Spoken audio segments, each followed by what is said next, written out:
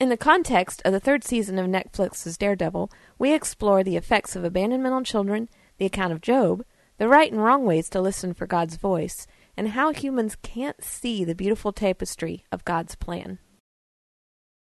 Are you just watching episode 86, Daredevil, Season 3?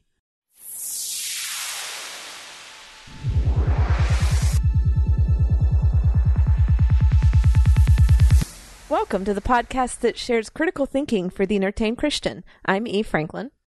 I'm Tim Martin. And, well, I'm going to go all fangirl because I am like a massive Daredevil fan, and I have been waiting, just nothing else satisfies until Daredevil Season 3 came out. And then I was like working like super hard and long hours at work, and I couldn't not binge it until I got home from work on Friday, which was so painful to wait, an entire day, lose an entire day of binge hours. I was too tired to stay up and started at 2 in the morning or whenever it was that it was released. But anyway, I have binged it, and Tim has binged it. And indeed I have. And it is only a week. We're recording this a week after it was released, and hopefully we will have this episode up in a couple days, so this will be pretty fresh. And for those of you who haven't binged it yet, I strongly suggest that you just go ahead and wait to listen to this episode, because we probably will spoil quite a bit of it. Just saying. And binging it does take quite a bit of time. Well, it's about 13 hours. Yeah. Well, yeah, it's 13 episodes at roughly 45, 50 minutes an episode. Some of them are an hour. Yeah. They're all, I'm not really a binger by nature. I think the only other show that I watched so close together was Travelers. Mm-hmm. But I usually like to watch one a day, or I can't do that with Daredevil. There's no way. When I initially subscribed to Netflix, seasons 1 and 2 were already out, and so I binged both seasons in like a week, I think. Wow. Yeah, it was, I just couldn't stop once I started. Of course, Daredevil has always been one of my favorite characters, and the Netflix presentation of him is so well done. I have to agree with you there. Yeah. I'm not a huge Daredevil fan in particular. I think back in my late teens, early 20s, I read the comic book for a little while. Mm-hmm. But I got to say, the way they present him and Charlie Cox plays the character just makes it feel so natural to me. Yeah. Well, Charlie Cox has become my new favorite actor since seeing him in this, and I didn't know anything about him prior to Daredevil, but I started media stalking him after I sometimes just Google search Charlie Cox to see if there's any new interviews with him or whatever, and just totally fascinated with the way he plays a blind character who can see, and and a lot of the mannerisms and the way he plays the character were all him. He was given, the rough script sketch of the character, and he fleshed it out, and he actually got together with his stunt and fight double, and they worked out together so that they would consistently play the character, how he would move when he's fighting and how he would move when he's hurt, and all these various things that they hashed out together so that they would consistently play the character, so that regardless of who's in the costume, you would get the feel that it was Matt Murdock or Daredevil. And that's cool. Yeah, I just think the amount of time that he put into fleshing the character out, and all of the work he did learning how blind people do things, and then even some of the scenes in the previous seasons where like he catches things without looking at them, or he reaches out and picks things up, those were all him. Those were him going, we need to put more scenes in here where it looks like that he sees in 360 without using his eyes. And some of those took a lot of takes to do because, Charlie Cox actually can't see 360. So I seem to remember you and I discussing before, he put a lot of work into learning to appear blind, didn't he? Yeah.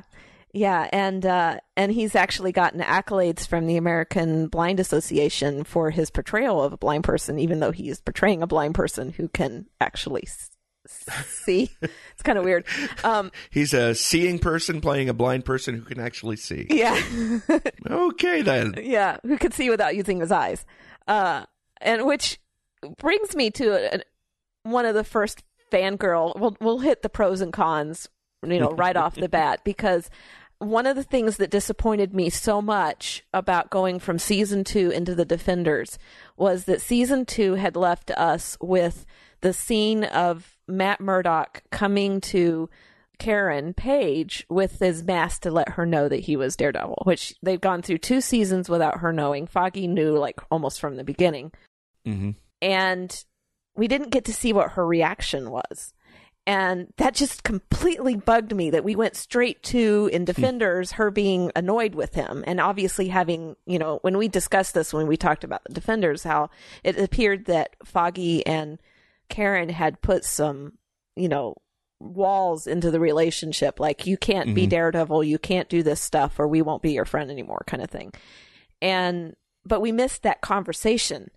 And so I was really, really, really hoping that they would do it as a flashback. And thankfully they did right in the first episode. So that relieved me so much. I was like, yes, we knew how that went. Thank you, thank you, thank you. The other thing that was built up in the first 2 seasons that we never got to see resolved was the backstory for Karen. They kept hinting at it. They kept hinting at it, but they never told you what it was. And so we got almost an entire episode dedicated to her backstory in season 3, which was fabulous. Finally get to flesh out her character. It was rather shocking for those of us who weren't familiar with the source material. And then they actually introduced a couple mainstay characters from the comic books in season 3 that they waited all the way to season 3 to get to. One of them, though never referred to by name in season 3, was definitely a hallmark of Daredevil. He's typically the villain that is most known from most of the comic book series with Daredevil in it, and that is Bullseye. Yep. And he doesn't go by that name. It's almost like his origin story in season 3. Yeah, his symbol does show up on at least 2 occasions that I can think of. Yes, it does. But it's not something that they draw a ton of attention to.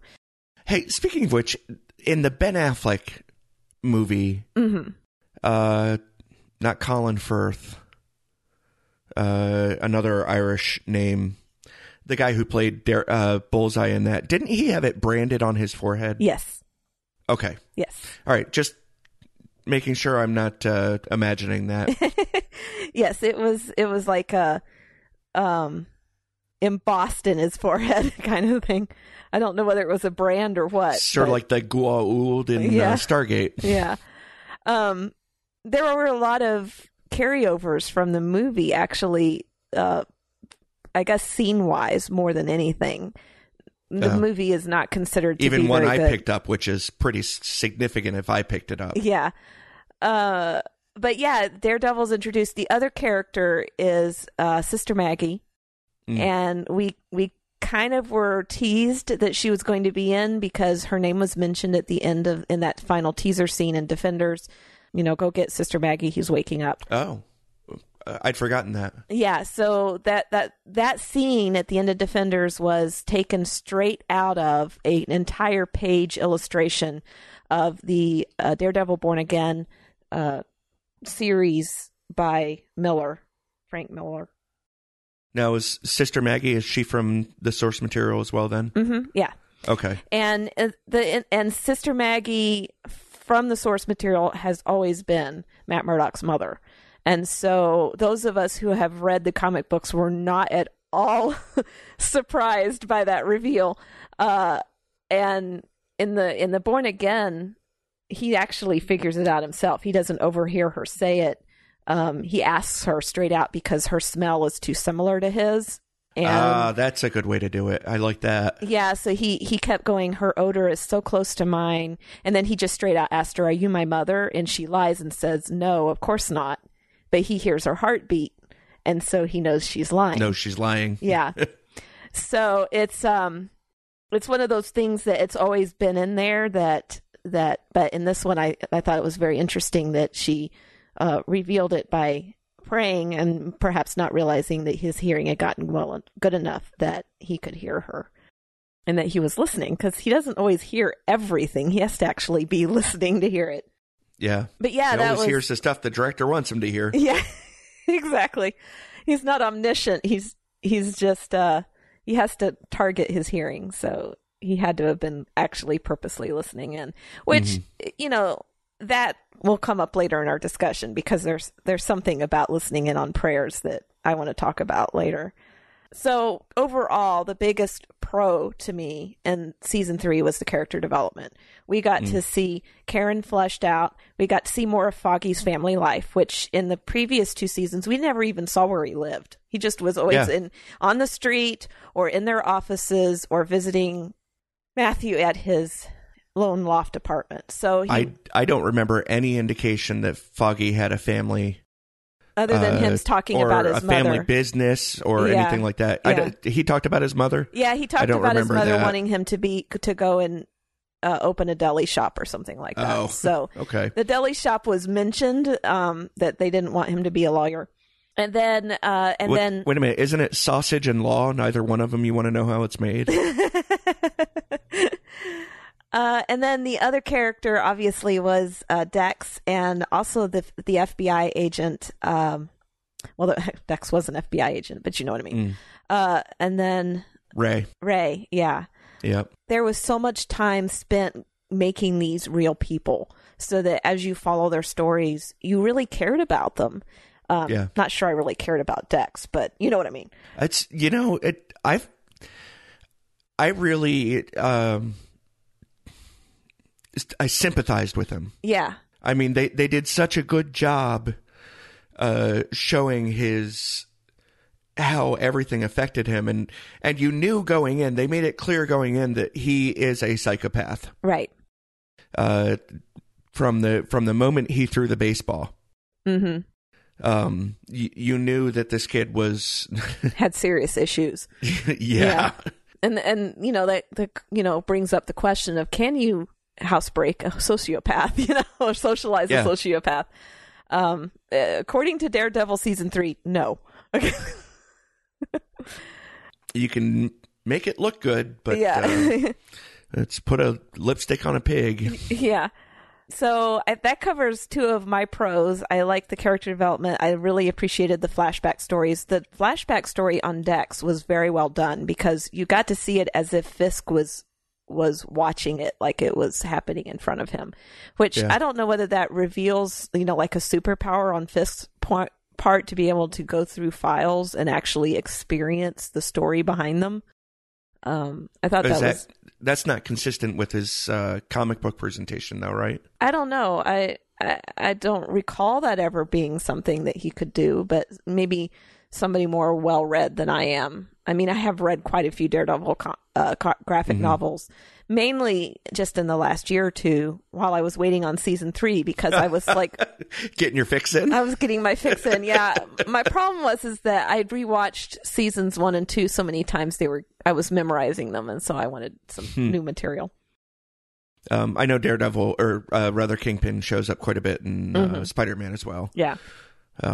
And I actually, I just started replaying the Spider-Man PS4 game, and Kingpin is a major part of that. Which is interesting, because he's never been in any of the movies. No.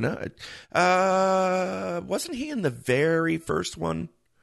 The Tobey Maguire? No, maybe not. No, I don't think so. Yeah, but that's actually one of my pros, and I know it's one that I mentioned before. Vincent D'Onofrio is one of my favorite actors. Everything from Men in Black to Criminal Intent. He just has such a huge range for an actor. Yeah. And he gets so into the characters. And to play Wilson Fisk, he went and gained he planned out and gained the weight so he could look the part. Mm-hmm. And he just personifies the character so well to me, and the level of intensity that he puts in the presentation. Yeah. That he does as good a job with Fisk in my mind as Charlie Cox does with Daredevil, and that's saying something. Well, the interesting thing about that is that when Charlie Cox has been asked what his favorite scene is in Daredevil, his response was the scene in season 2 where Matt Murdock goes and visits Fisk in prison, and they have that one-on-one scene where they almost get into a little bit of a fight there. And I think that's where, to be honest, Wilson Fisk figures out that Matt Murdock and Daredevil are the same person, because Matt hits him, punches him. Yep. And I think the punch was enough of the same as the way Daredevil punches, that it was like a light bulb going on. But Charlie Cox says that was the first time that he ever got to work one-on-one with Vincent. And he says it just playing off that over doing the multiple takes with him was just absolutely wonderful. He says it was so fun working opposite him. And because usually they're separate, they're playing separate scenes, and they hardly ever get together unless they're fighting. And usually that's, the fight double that's actually doing the fighting. Yeah. So. If I were to put together a list of like the 10 actors that I'd like to sit down and have a turkey club with or something, I think he would probably be pretty near the top of the list. Yeah.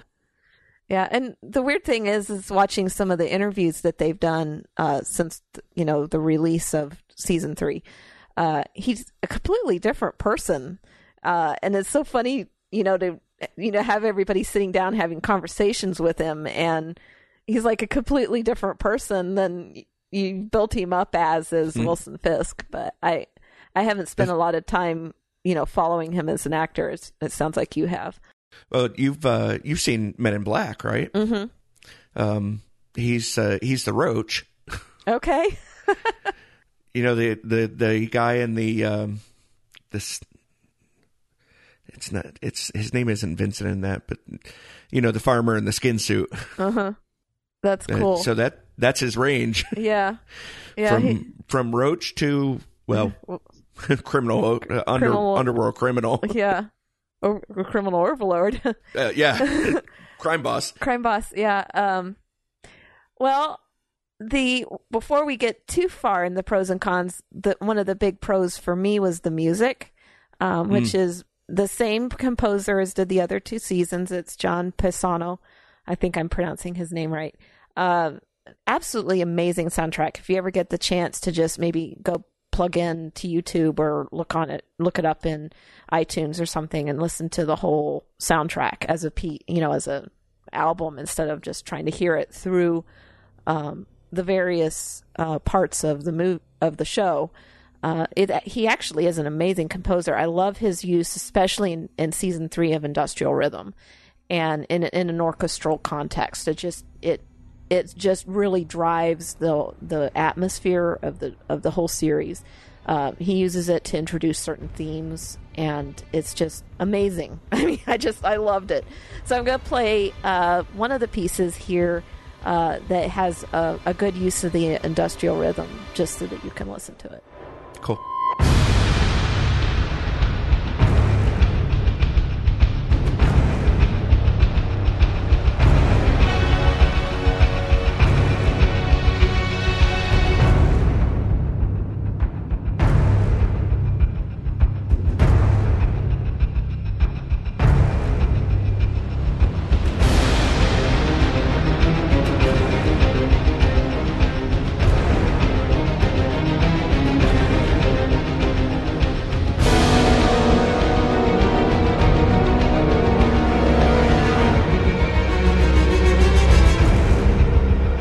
Okay, so there's actually a wide range of music types. That one was, I think, something that really demonstrated the industrial rhythm.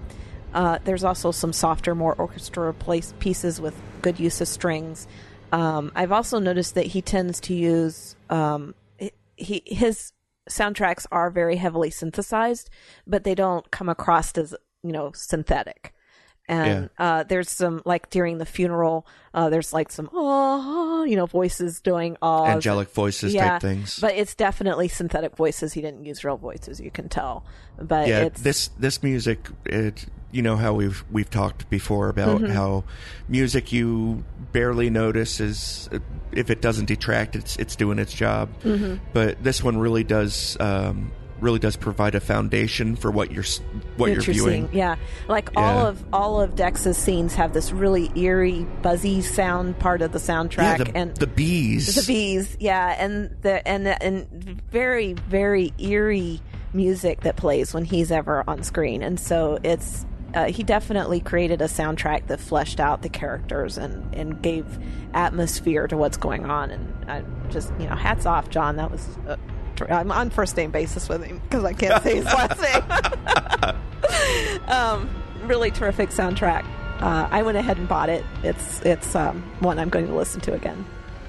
That's pretty high praise. Yeah, spending money on it. Yeah. Now, the last pro for me, and you said you didn't know about it, but being a massive Daredevil fan, I follow him on Twitter.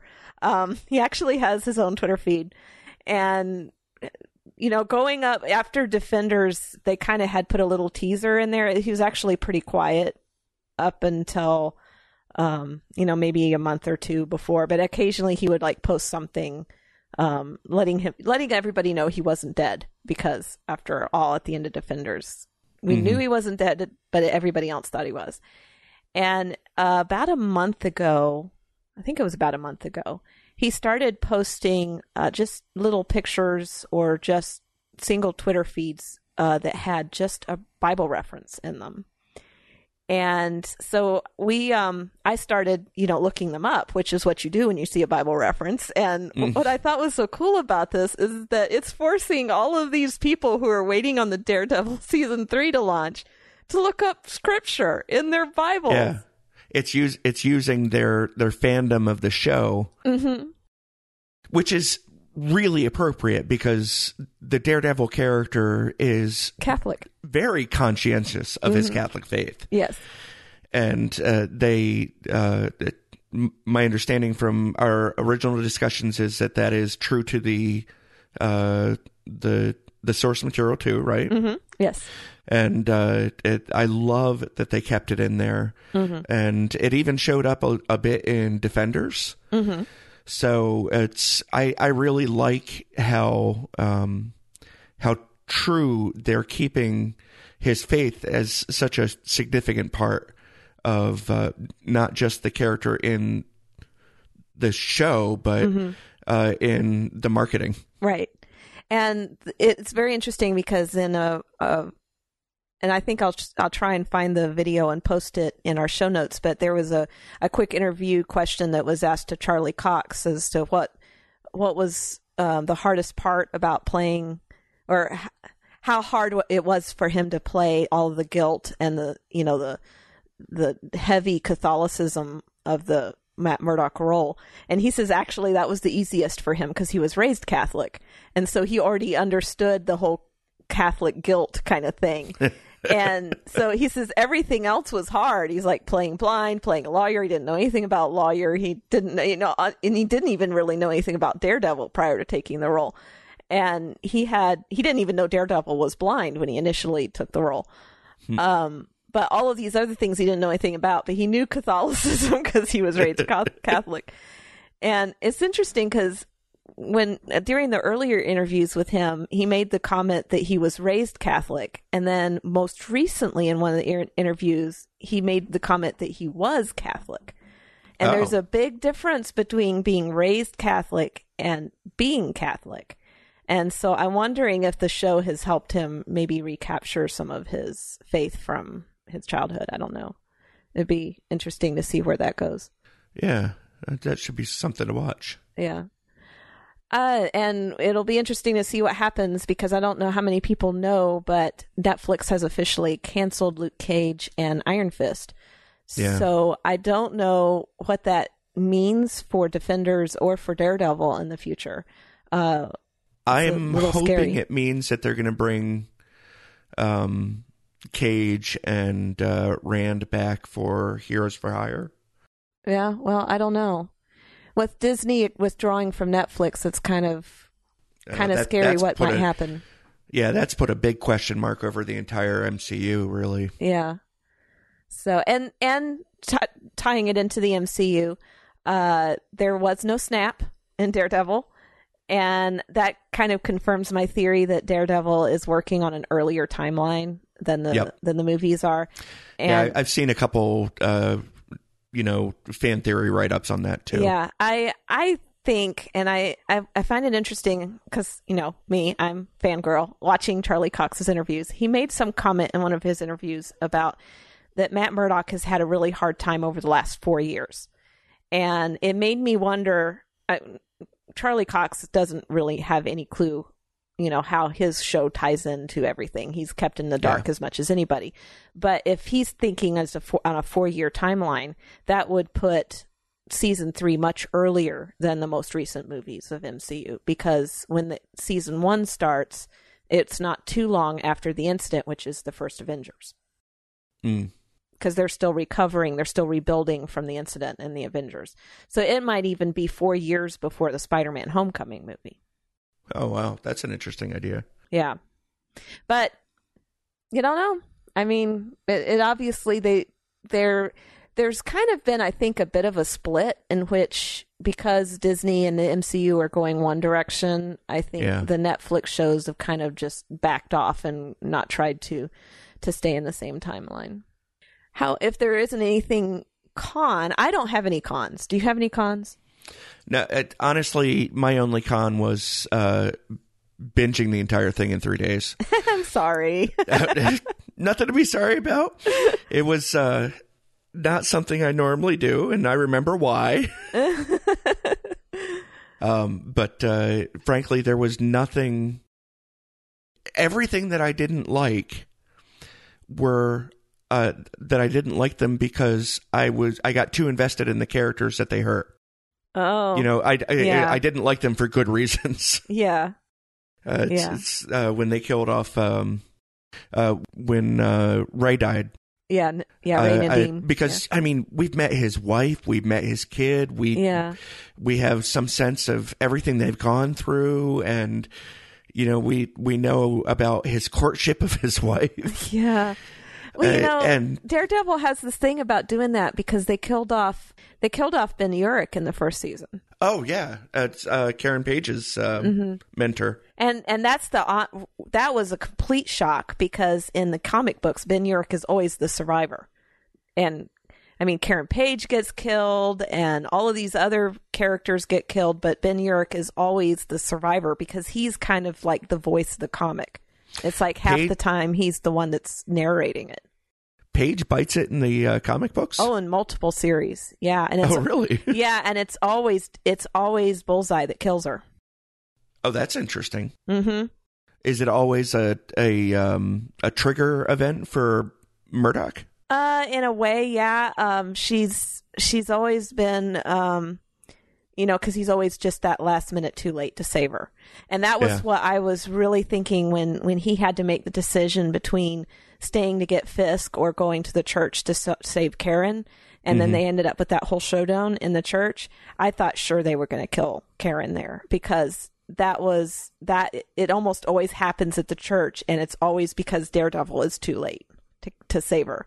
Yeah. And it was Father Lantham instead. Lantham, yeah.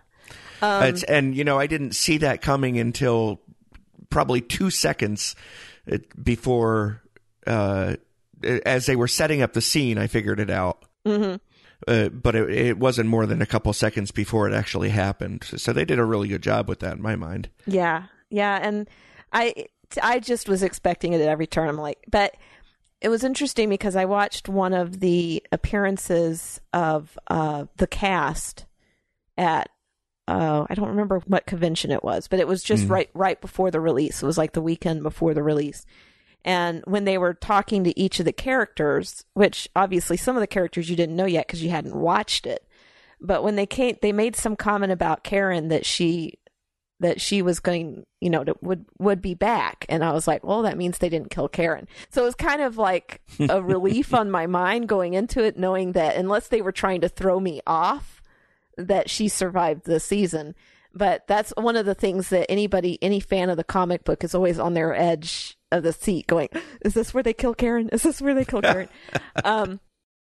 But she does actually survive in the Born Again series. So since they were using the Born Again as a source material, I think that was useful knowing that she doesn't get killed in that.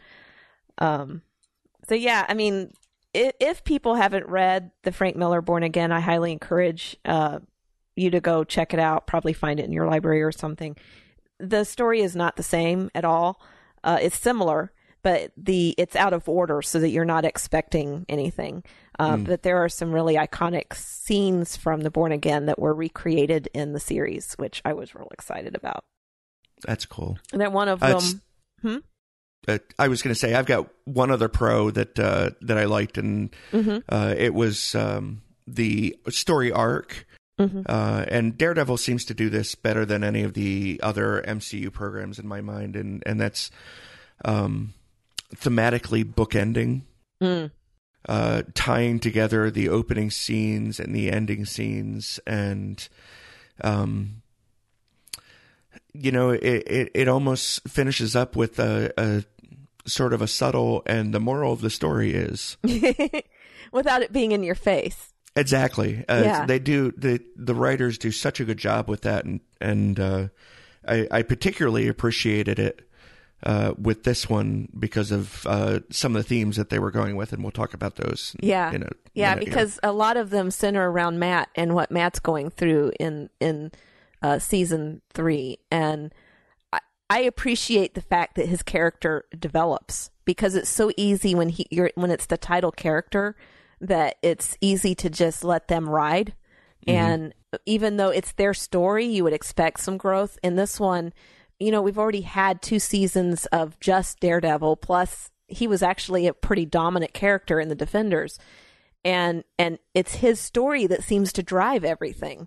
Yeah. And so it makes sense to, have his character go somewhere through the season. And in the past, his character was going somewhere in the previous 2 seasons, but I don't think that was as dramatic as where he starts and where he arrives, or where he finishes in season 3. I think there's a massive change in Matt, and and I think that plus what happens to Dex and what happens to Ray is just amazing. I mean, just the whole story arc, like you said, is just it's really quite good.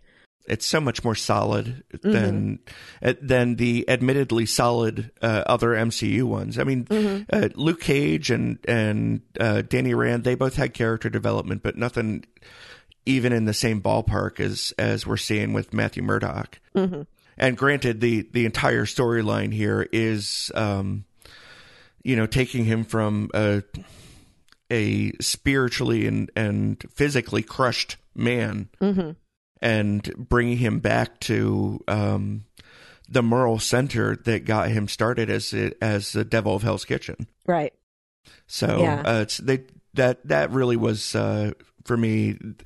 When you watch the last episode of the season and you're sort of thinking about the entire season, the last episode for me was just bookended it so nicely. It's just really brought out the writing. Yeah. And just to go into our first, goodness, we're over 30 minutes in and we're just now starting to talk about our themes. I think this is going to be a long episode. We had 2 separate pictures of what abandonment does to people. And Matt himself, when talking to Sister Maggie, I can't remember which episode it was in, he actually draws the conclusion. It's when he's talking about what he discovered about Dex and Agent Poindexter, having been abandoned and being a psychopath from a very young age. And when Matt's talking to Sister Maggie, he brings up the fact that that Dex has lost his parents and he had anger issues and he felt all alone in the world. And then he makes the comment and says, I know you're going to say it sounds familiar, because it's Matt. It's basically describing Matt's background as well. And so they both have been,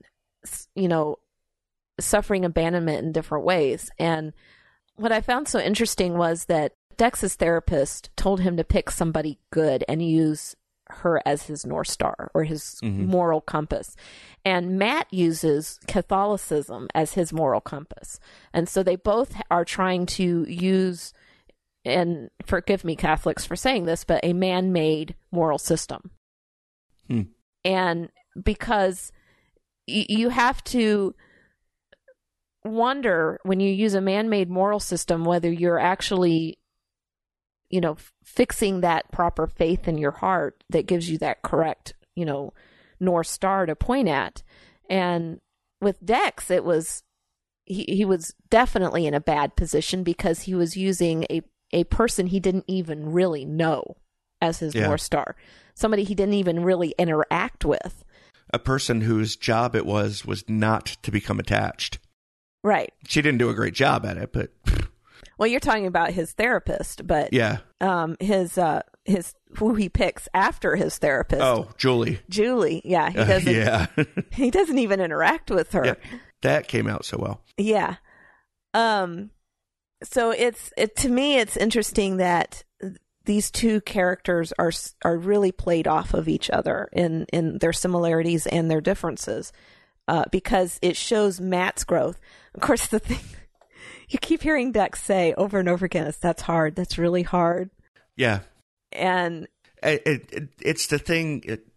It's the thing that his therapist taught him to say that helps him pretend to empathize. Yeah, and he does it. The actor delivers it with the exact same. How do you say it? Inflection of voice. Yeah. Every time. And it gets creepy. Really creepy. I'm just curious, when you first saw him talking to the FBI psychologist or whatever, doctor or whatever it was about the shooting, and he mentioned the fact that he had a girl that he talked to, I immediately keyed on that it's not a girl he actually interacts with.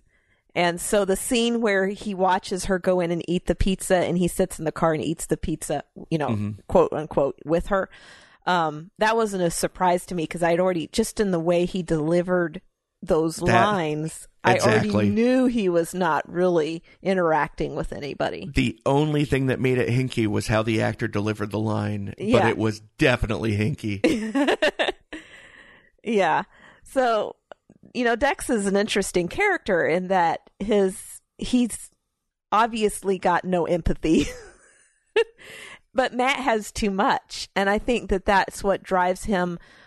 He cares about other people so much that he puts them above his well. And it's like Claire tells him in, I think it's season 2, where she calls him Saint Matthew, that he's, and he's like, oh, I'm no saint, But she sees him as a martyr because he's constantly willing to put himself aside in order to help other people. And that's very Catholic of him. But in this movie, we actually see him do something that Catholics would never do. And that's try to commit suicide, try to get somebody to kill him. Yeah. And I can understand what brought him to that level. And then it becomes this matter of guilt for him through the whole thing, like God's punishing him because he tried to die. I think it's, I don't think it's right to say that Catholics would never do. Catholicism does list it as a mortal sin, which of course means that it is a sin that is capable of causing you to lose your salvation in Catholicism.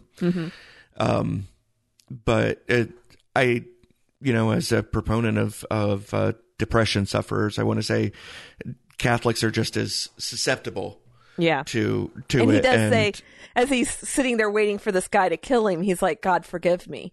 So even in that position, he was, I'm doing something I shouldn't do. Yeah. And he certainly had cause to drive him to that level. Yeah. Well, he'd lost, and I don't know how many people caught this, but when he tries to get out of bed and he falls on the ground, and Sister Maggie, has him in her lap basically, and he starts saying what he said when a child, I can't see. That's actually reprising something from the comic book, that scene. Oh, okay. Not what he says, but the position of her picking him up after he falls down. He can't see because he can't hear. So right. It's like it's all over again. He was deaf in one ear. Yeah, all over again he was losing his ability to see, all over again. So he really couldn't see because he was deaf. And so it to have to reface the world after you had adapted so well to a disability that frankly most of us would have a hard time dealing with, and then to have to do it all over again because you can't hear, so you can't see. Yeah. So yeah, he was really at rock bottom at that point, so it was fairly understandable. The abandonment backstory is such a common one in comic books and movies in general. I'm always struck when we encounter it from major media, how it's used as such a acceptable device for messing with the development of children. Right. Yet for some reason, our society moves more and more to non-traditional family situations as being perfectly acceptable. Yeah. Here's all these terrible things you have when you lose your mother and your father. But yeah. A single mother or two dads or two moms, that's perfectly acceptable. Yeah. Yeah, where they don't understand that the children do need that stability in their home life, or it causes serious psychological problems later on in their life. Well, going down from the abandonment, one of the things that also happened in the first episode was this discussion between Matt and Maggie, which I think caught your eye too. Caught your ear sure too. Did. Yeah. There was this whole account where Maggie and Matt were talking about his problem with the man upstairs, basically. And I'm not gonna Can't say God. That's a dirty word. In Well, Hollywood. They say God a lot, actually, in the show. I know. But he refers to the story of Job, and he does this, I thought, quite well, because he's obviously has studied this scripture, because he didn't look it up or anything. He just said there was a man from the land of Uz, and Maggie goes, "Yeah, that's the book of Job." And then he goes into his take on the story. So this is his take on the story. There was a man from the land of Uz. Book of Job. Book of Job. Story of God's perfect servant, Job. He prayed every day at dawn with his knees on the ground, his face in the dirt. Slaughtered 10 goats, one for each of his children, and burned them at the altar in God's honor. Of all God's soldiers, Job, he was the most loyal. I know the story, Matthew. Oh, then you know what happens next. God murdered all 10 of his children in cold blood. Scorched every inch of Job's land, lashed at his body till his skin was covered in bloody welts. God rained and misery on the life of his most perfect servant, and still Job would not curse him. You know what I realized? Job was a pussy. You see, that was me, sister. I suffered willingly. I gave my sweat and blood and skin without complaint, because I too believed I was God's soldier. Well, not anymore. I am what I do in the dark now. I bleed only for myself. So this is a very bitter and angry Matt. Yeah. And it was sort of like the mission statement of the way his character starts. Yeah. This season. Yeah, but it's interesting that, and I think he reprised that later on, where he basically tells her, "I am not Job." And what I found fascinating about that interesting story is that right there, that context of the account of Job from Scripture is one of the reasons a lot of non-believers give for not believing in God, because they don't believe that a loving God would put his faithful servants through that kind of horror, and he can't be a loving God if he does it. But it's interesting that in saying that he is not Job, very few of us are. I think most of us, when faced with bitter and hard times, we question God over it. It's not something that we can go through and be completely faithful to God and not question him. And very few of us are Job. We're very, very tempted to curse God over the bad circumstances in our lives. And I think that that's where our faith is severely tested, because we can't really understand God. We can't really rest on God until we have trusted him through the bad as well as the good. The primary reason that this one caught my ear was because maybe he was just abbreviating the telling for brevity's sake, but he said God killed all 10 of his children. God raised his fields and all that, and that takes out the entire conversation between God and Satan, and the fact that it was God allowing Satan to do this stuff. I would differ with you on that, though. If you actually look at the account of Job in the Bible and you read it, there is a conversation with Satan. I'm not saying that, but when you get to the second chapter of it, it says, again, there was a day when the sons of God came to present themselves before the Lord, and Satan also came among them to present himself. And the Lord said to Satan, from where have you come? And Satan answered the Lord and said, from going to and fro on the earth and from walking up and down on it. And the Lord said to Satan, have you considered my servant Job, that there is none like him on the earth, a blameless and upright man who fears God and turns away from his evil? He still holds fast to his integrity, although you incited me against him to destroy him without reason. So this is one of those situations where I think it's easy for us to say, well, Satan does all the bad things. It's not that God sits back and lets Satan destroy us. God is actively participant because he is all powerful. He is in control of everything. So it's not just him sitting back and letting things happen. He actually incited the violence against Job. And that is where I think a lot of people have problems with the account of Job, because it actually implies that God did it. It wasn't Satan incited him to do it, but he did it. So I'm not trying to do a gotcha on that. I'm just saying that is where a lot of people have problems with the scripture, with the account of Job, because it does sound like, when you read it, that God was instrumental. Satan, it was basically a tool in the hand of God at this point. Yeah, I guess that still doesn't change my point, which is that the story of Job is a lesson. Yeah. And by removing the discussion about the discussions between God and Satan, and how God is demonstrating true faith. Right. And essentially Romans 8:28, that it distorts the story. Right. Well, yeah, his take on it definitely is a distortion. I'm not saying it isn't. And I think that what he leaves out is the conclusion of Job, because he talks about what Job went through at the beginning, but he leaves out all of the stuff that is discussed in Job, because Job is a moral story in which it's, his wife tells him to curse God, his friends come and give him bad advice, and multiple times, and which is something I just recently cautioned the girls in my Sunday school class about, is like, don't take scripture out of context, because if you go and read, chapters out of Job that are from the points of view of his friends giving him advice, and you go, oh, well, that sounds like good advice. It's bad advice. And that's exactly the point in Job, is it sounds like good advice.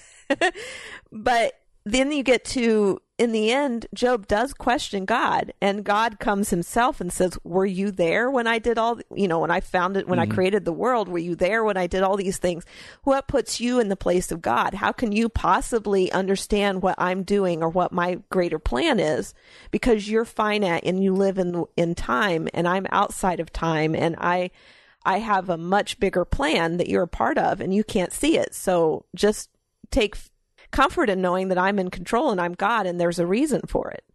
And that is, I think, one of the main themes that kind of weaves its way through Daredevil season 3, because Matt has taken it upon himself to be God in a way. He thinks of himself as being a soldier for God, but we have to be careful when we take that position, because he thinks he's doing God's will, but he's actually putting himself in place of God. And that is dangerous. It's like I'm going to fix that because I think that's what God wants me to do. Did God really tell you to do that? You know, that's interesting, because that ties into something that one of my brothers from church yesterday sent me, and I actually put up in Facebook today. The story of Joshua is standing before Jericho, and it's the first time he's really led anyone in battle. And he looks up, and there's a man there standing with a sword, and Joshua walks up to him and says, "Are you for us or are you for our enemy?" And the man says, "Neither. I'm here to command the army of God." And Joshua immediately, drops to his knees, prostrates himself in front of the man, and says, "Command me." Right. So whose side is God on? He's on God's side. Yeah. The article was tied into, Republicans and Democrats. It's right. When you ask a Christian, are you on the Republican side or are you on the Democrat side? And our answer should be we're on God's side. We're on God's side, and, and we hope the party we support tries to be on God's side too. Or best represents God's will in such matters. Yeah, it's difficult, especially when you're discussing politics, because everybody believes they're right. And that's sort of what Daredevil Matthew was doing. He thought he was implementing God's will when he was really taking it upon himself to do what he thought God wanted. And that was like my next thing in my notes that I wanted to discuss, was when young Matt is talking to getting advice from Father Lantom, and he says he's struggling to try to find what God's will is. And, he's expecting this, burning bush moment where God comes and tells him what to do. And Father Lantom, tells him that God speaks in whispers. And of course, being Matt, he takes this literally, and he goes and he hears all of the people praying in the church. And because his hearing is so good, he can actually hear, their soft whispered prayers to God, And so he takes that as being, God speaks in whispers. All these people are whispering their prayers to God. That must mean that God wants me to help answer these prayers. Yeah. That was a well done bit in there. Yeah. And so I really feel like that his story arc in this season was him realizing, number one, he was never doing what God necessarily told him to do.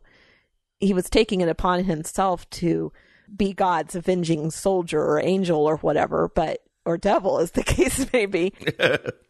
But he wasn't really listening to God. He was just listening to his interpretation of God. And I think that's a good reminder to all of us as Christians to be very careful that we're not listening to our own interpretation of God, but that we're actually listening to God. And I had this discussion with some of my girls in Sunday school class. I think it was just this last week or maybe the week before.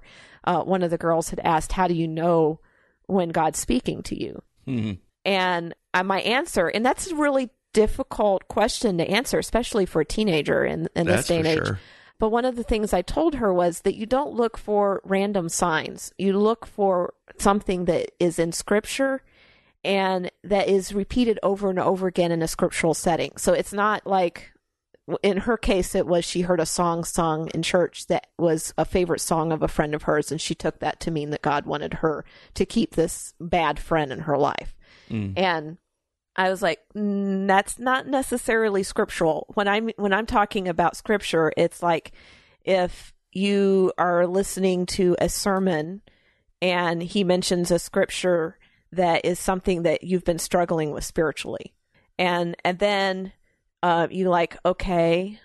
And then you hear that scripture again in another context, and and then you read it in your devotions, and then it comes across again, and it's this making this point over and over again to you.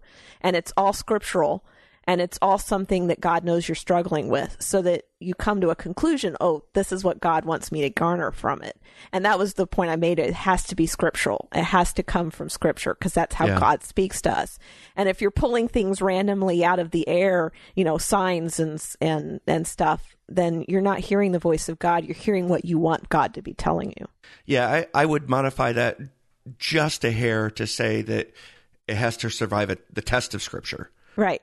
It's, if you go to church and you hear a song and you feel like it's telling you to do one thing, that one thing still has to be consistent with everything that scripture says. Exactly. And that's what I meant by it has to be scriptural. Exactly. Yeah. There are denominations out there. I remember I worked in a hardware store back before I joined the Army in 1989.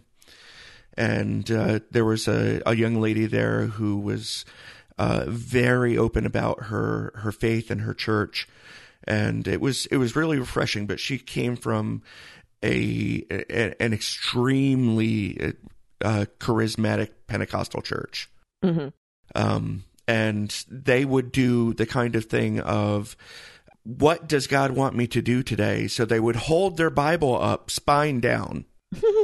And they would drop it on the table.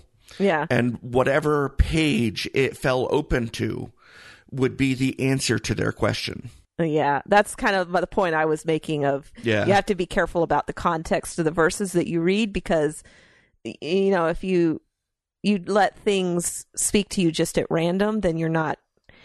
Typically what I do, and this is just something that I have developed through the years, is when I read through the Bible, every year, or I try to. This last year I haven't done so well. I try to read through it over the entire year with certain questions in mind. Oh, that's an interesting way to do it. I like that. I come up with like 2 or 3 spiritual questions that I really need God to speak to me on. And I keep those in the forefront of my mind as I'm reading through the Bible through the whole year. And I highlight. Do you journal it? Well, I don't journal it, but if something really does speak to me, I'll highlight it so that I can find it again. I'm not very good at keeping journals.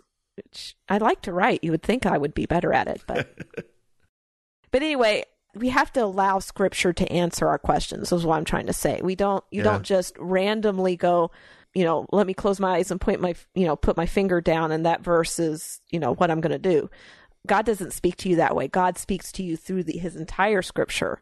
And if you're not, questioning yourself as you're reading through, multiple pieces of scripture, through the Old Testament, through the New Testament, through the prophets, through the histories, it doesn't matter. You have to keep all of it in mind, because it's his entire word is where we get our, and God does speak to you through it. I mean, that's how I came to be a leader in the youth department in my church, was because God spoke to me quite plainly through sermons and scripture that I needed to quit sitting on my hands and expecting other people to be impacting the lives of the youth in my church. That if it was such a concern of mine, I needed to step up and volunteer. Yeah. And it was not something I wanted to do. And it was something I struggled with for months before I finally stepped up and said, hey, I'm volunteering. What do you need me to do? Because God was hitting me over the head with a scriptural hammer on that one. It's like, quit. Sometimes it takes that, doesn't it? Yeah. And, especially for an introvert like me, teaching is the hardest thing I've ever done. And teaching an age group that when I was that age, I was painfully shy and painfully introverted. And to try and interact with girls of that age group that I actually avoided when I was that age because they scared me, it's just something that it's a growing experience, and that's God forces you to do things that are outside your comfort zone. And so that is something that God has been working through me on for a couple of years now. But I think that is, kind of the point. And that's why I was so enthusiastic about some of the scriptural content, or more of the spiritual content of season 3, because there's so much there. And I don't even know that we can cover it all in this episode. Yeah. We may have to revisit when we short on material, come back and revisit this season, because there's so much stuff there we could talk about. You mentioned before that wrap up the Job metaphor by talking about how it ends and God coming to Job and saying, "Look here, bud. Yeah, I'm in control here. Yeah. Quit questioning me." But they did finish with what I thought was a very poignant recollection by Matt to Sister Maggie. It was so much so that I actually kept pausing and rewinding so I could write the whole thing down. He told me something years ago when this happened that I never forgot. See, I was pretty angry at God and bitter towards his world. How could a loving God blind me? Why? Anyway, he told me God's plan is like a beautiful tapestry. And the tragedy of being human is that we only get to see it from the back. With all the ragged threads and the muddy colors. And we only get a hint at the true beauty that would be revealed if we could see the whole pattern on the other side, as God does. Anyway, I've been thinking a lot about it recently because I realize I've made some bad choices and hurt people that I love without meaning to. You don't always know when you start down a false path. No, you don't, and that's my point. I realized that if my life had turned out any differently, that I would never have become Daredevil. And although people have died on my watch, people who shouldn't have, there are countless others that have lived. So maybe it is all part of God's plan. Maybe my life has been exactly as it had to be. And it's not perfect theologically, but, I wouldn't expect perfect theologically coming out of Hollywood. No. But it really does highlight the fact that we can't see God's plan. It's perfect. Yeah. We don't have his perspective. We as Christians know that all things work for the good of those who love God and are called according to his purpose. His purpose, yeah. But one of the hardest lessons we learn is that we may never know in this life the good that we suffer for. Right. And that's such a hard lesson. And I thought it was summed up pretty well with this little monologue at the end. Yeah. Or soliloquy or whatever. Yeah. Well, the wonderful thing about Matt's growth in this is that he goes from somebody who's extremely bitter with God and pushing away everybody in his life. When Sister Maggie asked him if there's anybody she can call, he's like, no one. And he has these two amazing friends. Exactly. Who are mourning his loss. You look at one Karen, of them is convinced he's going to walk through the door. Yeah, she goes and knocks on his door every denial. day. Yeah, complete denial. And in some ways I can understand it because we saw that stress on that friendship in Defenders where they were putting so much pressure on him to be the blind lawyer. And I think that they were forcing him to live a lie that he was not comfortable with. Mm-hmm. And so he really felt like they didn't want him anymore. And so I can see where the bitterness was coming from and why he was spurning them. That in addition to that, he feels like he puts them in danger by always being around them all the time. But I really feel like he grew so much through this to realize that he needed the friends. He needed that grounding, that human connection in order to stay sane, because he really does go a little crazy in season 3. He's having these dialogues with Wilson Fisk and his father, and he really is going a little crazy, and so he needs that grounding. He needs that human element to pull himself out of himself. And I almost feel like particularly in season 1 and most of season 2, he was really struggling with the dual identity of Matt Matthew Murdock, lawyer, and Daredevil vigilante. Right. And I feel like season 3 healed that division, and he came to understand that he's just one person, right, with 2 jobs, essentially. Right. Well, he explained it in season 1 is that there was a devil inside of him. And in fact, Fisk, his alter ego Fisk, the one that was in his head talking to him, not the real one, kept telling him to let the devil out in season 3. And so it is something that he was still struggling with, is that he felt like the devil was like the bad side of him that he was trying to use for good. Seems like a very Catholic thing, too. Yeah. Like you treat the sin as not part of you. And this whole entire season dealt with so many deep spiritual issues. And we could go on. There was a minor theme in there about truth versus lies that keep people safe. That was very strongly woven through several episodes. And several characters even challenging each other over lies that were told. There were, the theme of friendship, like I just brought up, what Foggy and Karen had gone through. Foggy is like the most loyal friend. We would all just die to have a friend like him. To have a friend like him. That man sticks with Matthew Murdock through everything. Yeah.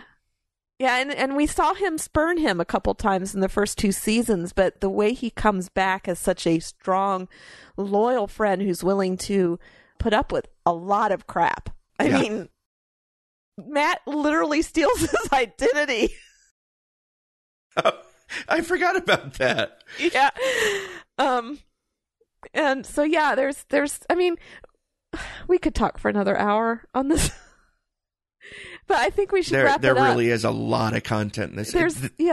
I want to stress again that this season, I honestly think season 3 was the best season. Oh yeah. I don't know if you Marvel. just watched one season, if season 3 would be as good, because it really does build on things that have happened previous. Yeah.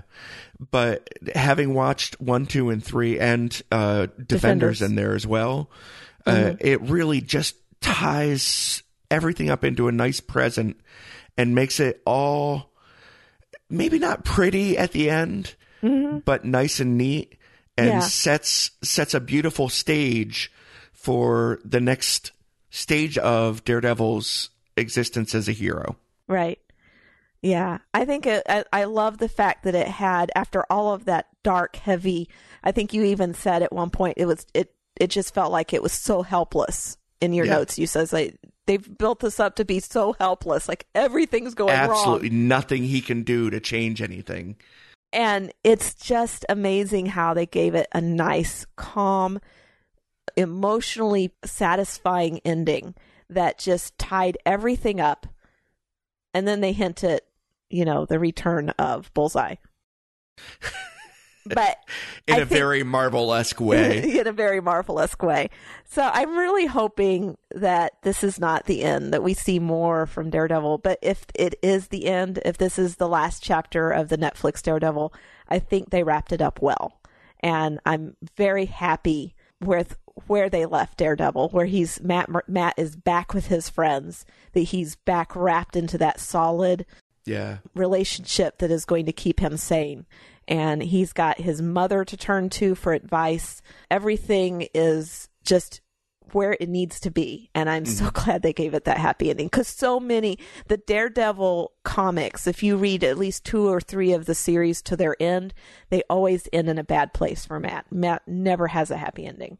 And so if this is where it ends, I'm very happy that they gave him a happy ending. I got to say, if the series does get canceled, and frankly, if it gets canceled, it won't be because of quality or viewership for Daredevil. It'll be because of legal rights and politics and politics with Fox and Netflix and Disney. Yeah. But if it does get canceled and the creative team goes on to ink a comic book, I would subscribe to it. Well, a lot of the showrunners, I know the showrunners for the first 2 seasons were actual comic book writers. Oh, really? So, I didn't realize that. Yeah, they actually their participation in Daredevil prior to Netflix was extreme. So they knew the character very well. I know they changed the showrunners for the third season, but I don't know the background of the new showrunner, but I do believe, based on the way they handled the characters in season 3, I think they must have been just as invested as the first ones were. Yeah, I noticed that all the Netflix MCU shows do this. They have a different director for every episode. Mm-hmm. I don't know if the same director comes back for multiple episodes, but each episode in sequence is a different director. And they've really done a good job with letting the director drive the characters and right, but still maintaining the overall arc. Feel. Mm-hmm. And in Daredevil in particular, they did a great job. And the Karen backstory episode on this one was just a perfect example of that. Right. And you still freaked me out. You didn't know she had anything to do with Jugs. Not a clue. It's. I just pictured her as, this farm-grown Iowa girl.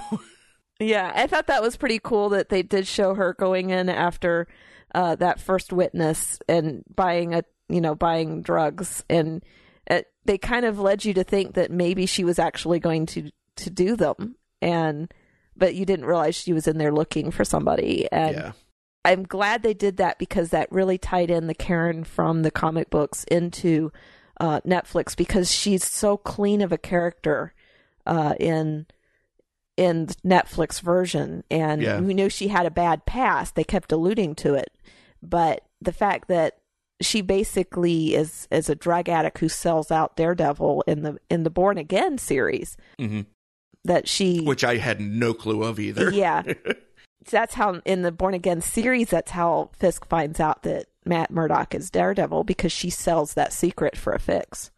But they used it in the series, making her think that she accidentally gave away his identity. Right, which I'm pretty sure Fisk already knew. He was I agree 100%. He knew.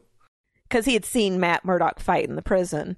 Yep. And which, just hats off to the producers. In all 3 seasons, they had a continuous take scene that they're famous for. And I read an article about this one. Yeah, in season 1, it was the hallway scene. In season 2, it was the stairwell scene.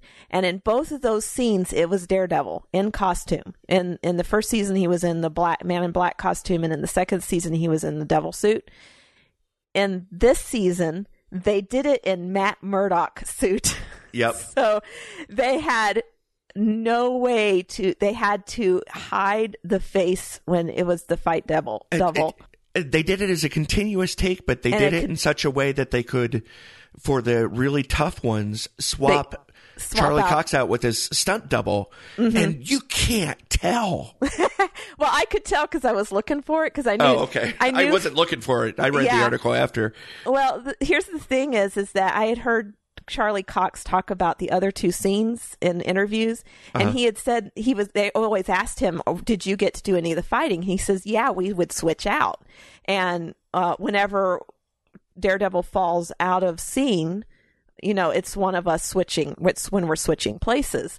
And so I was looking for the falling out of scene sequences in this one, and I would notice that you would see Matt's face, and then he would fall out of scene, and then the next scene you would never see his face, and then he would fall out of scene again. Yeah, and then he would fall out of scene again, and then you would see his face again. So that was him, Charlie Cox, and his fight double switching places, because his fight double can obviously do more, because he's actually an experienced fighter. And I know that it was in the first 2 seasons. I'm thinking it probably was in the season 2, the same stunt double as who played all of the fighting and stunt doubling for in Captain America Civil War for Captain America. So it's the same guy. Mm-hmm. That's cool. So he has a pretty high-end stunt double, which is good, because Daredevil does a lot of fighting. And there was another interview in which they asked Charlie Cox if he was learning how to fight, and he says, if you ever got me in a situation where I had to fight for my life, I would never connect with the person I was attacking, because we're taught to just a half an inch short. So it's all camera angle. They're not actually hitting each other. So, but yeah, it's absolutely fabulous stun scene, and I was enthused with the fact that this time it was Matt Murdock fighting, and it was all caught on camera so that Fisk could watch it, so he knew that Matt was fighting very much like Daredevil does. And I love the fact that they make him get tired. That it's not like this whole, you fight and then jump up and fight again and jump up and fight again. I mean, he really got beat up in that fight to the point where he passes out in the cab and nearly dies, which is another take from Born Again, because there's a scene in Born Again where he is knocked out, put in a cab, and the cab driven off into the river. And when they pull the cab up, there's no corpse, and it's reported to Fisk. There's a whole scene in the comic book where it says there's no corpse, and Fisk is upset because there's no corpse, and they replayed that in season 3. So yeah, there was several homages. So I think I've named at least 2 or 3. Yeah. And then I read in an article that they've actually did homages to a couple other Daredevil, and a well-read Daredevil comic book fan would have caught multiple allusions to several different Easter eggs. Easter eggs, yeah. And then they also said I think it was an interview with the director, or I can't remember now who it said, that you should freeze frame it and watch some of the scenes. There are Latin phrases on some of the buildings and gates that are important. Oh, so I don't know. Yeah, I don't know how long it'll take me to freeze frame and find those. But it just occurred to me. I did read that one of the scenes in the newspaper office, you can see a whole bunch of article clippings. That was from season 1. From this season. Oh, from this season. Yeah, and through the article clippings, you can time it in the MCU. Huh. Okay. Well, I know that the incident was referred to in season 1 from things that were newspaper clippings on the wall in season 1. The reason I read it was because they were making a reference to something that happens in Agents of S.H.I.E.L.D., which is a show that I watch. Okay. So it was tying the two together there. Yeah. Well, I think we are completely out of time on this episode. We're going to go running a little over. Yeah, just a little over. We'd be happy to hear what other people have thought. I know that this is fairly early still, and not that the diehard fans like me have probably already binged it more than once, but those people who are willing to wait a couple weeks to see it, I mean, it's not going anywhere. It's going to be on Netflix for a while. Yeah. It is definitely worth it. Yeah. You'll probably need to set this episode aside and listen to it when you have seen it. But if you, at the time that you have watched it and have listened to our episode, we really strongly encourage you to go to our discussion page on Facebook and share your thoughts, because I'd love to hear what other spiritual matters were discussed in season 3 that other people hit on, and maybe won't need to do another episode because we'll get a discussion going in the discussion group. That would be wonderful. Be nice. Yeah. I think that Tim and I are probably going to record on The Incredibles for November. The DVD comes out. The DVD just came out. We have lost some of our support on Patreon, so if anybody could find it in their hearts to give us $1 or $5 a month, that would really help us out a lot. We do have monthly commitments that we need to continue to pay for, and we're actually kind of hurting a little bit at the moment. It all goes to the show. It all goes to the show, yeah. So right now, I wanted to thank Amanda John and Stephen Brown II. They're the only 2 that are currently giving. So if people are stopping because they don't like something we're doing, please give us feedback. Yeah. We do this for you guys as much as we do it for anything. Yeah. Shy of giving glory to God. Right. And we really want it to be impactful. If it's impactful for you as a listener, then it has a chance to be impactful for others who you recommend us to. So if there's something we can do differently, Yeah, and please share. Don't just keep it to yourself. Share it with other people, because that's how this is the kind of podcast that spreads by word of mouth. No amount of advertising is ever going to increase our listenership. If you guys don't like us enough to share us with your friends and family, I don't know that we'll ever expand our listener base. Yeah. So we really appreciate it when you share. And if you would go on iTunes, if you subscribe on iTunes, I know there are other places to subscribe now to podcasts, but wherever you subscribe, please rate and review us so that people know what you think. You can also comment on the show notes. The show notes for this episode are going to be at areyoujustwatching.com/86. And you can leave us a voicemail at 903-231-2221. Email at feedback@areyoujustwatching.com. And like I just mentioned, join our Facebook discussion group. That's where we hang out, actually. So if you want to chat with us one-on-one, that's the best place to find us. And I believe that will be it for this. If you guys want to give us any thoughts about The Incredibles, feel free to pop in and say something about that. Incredibles 2. Well, Incredibles 1. But The Incredibles 2 is what we'll be podcasting on in November. And then I suspect we will probably be hitting either the end of December or the beginning of January. There's a movie coming out that we're both very excited about. And if we take December off, it'll be January when we get that review out. So I'm Eve Franklin. I'm Tim Martin. Thank you so much for listening to us. And don't just watch.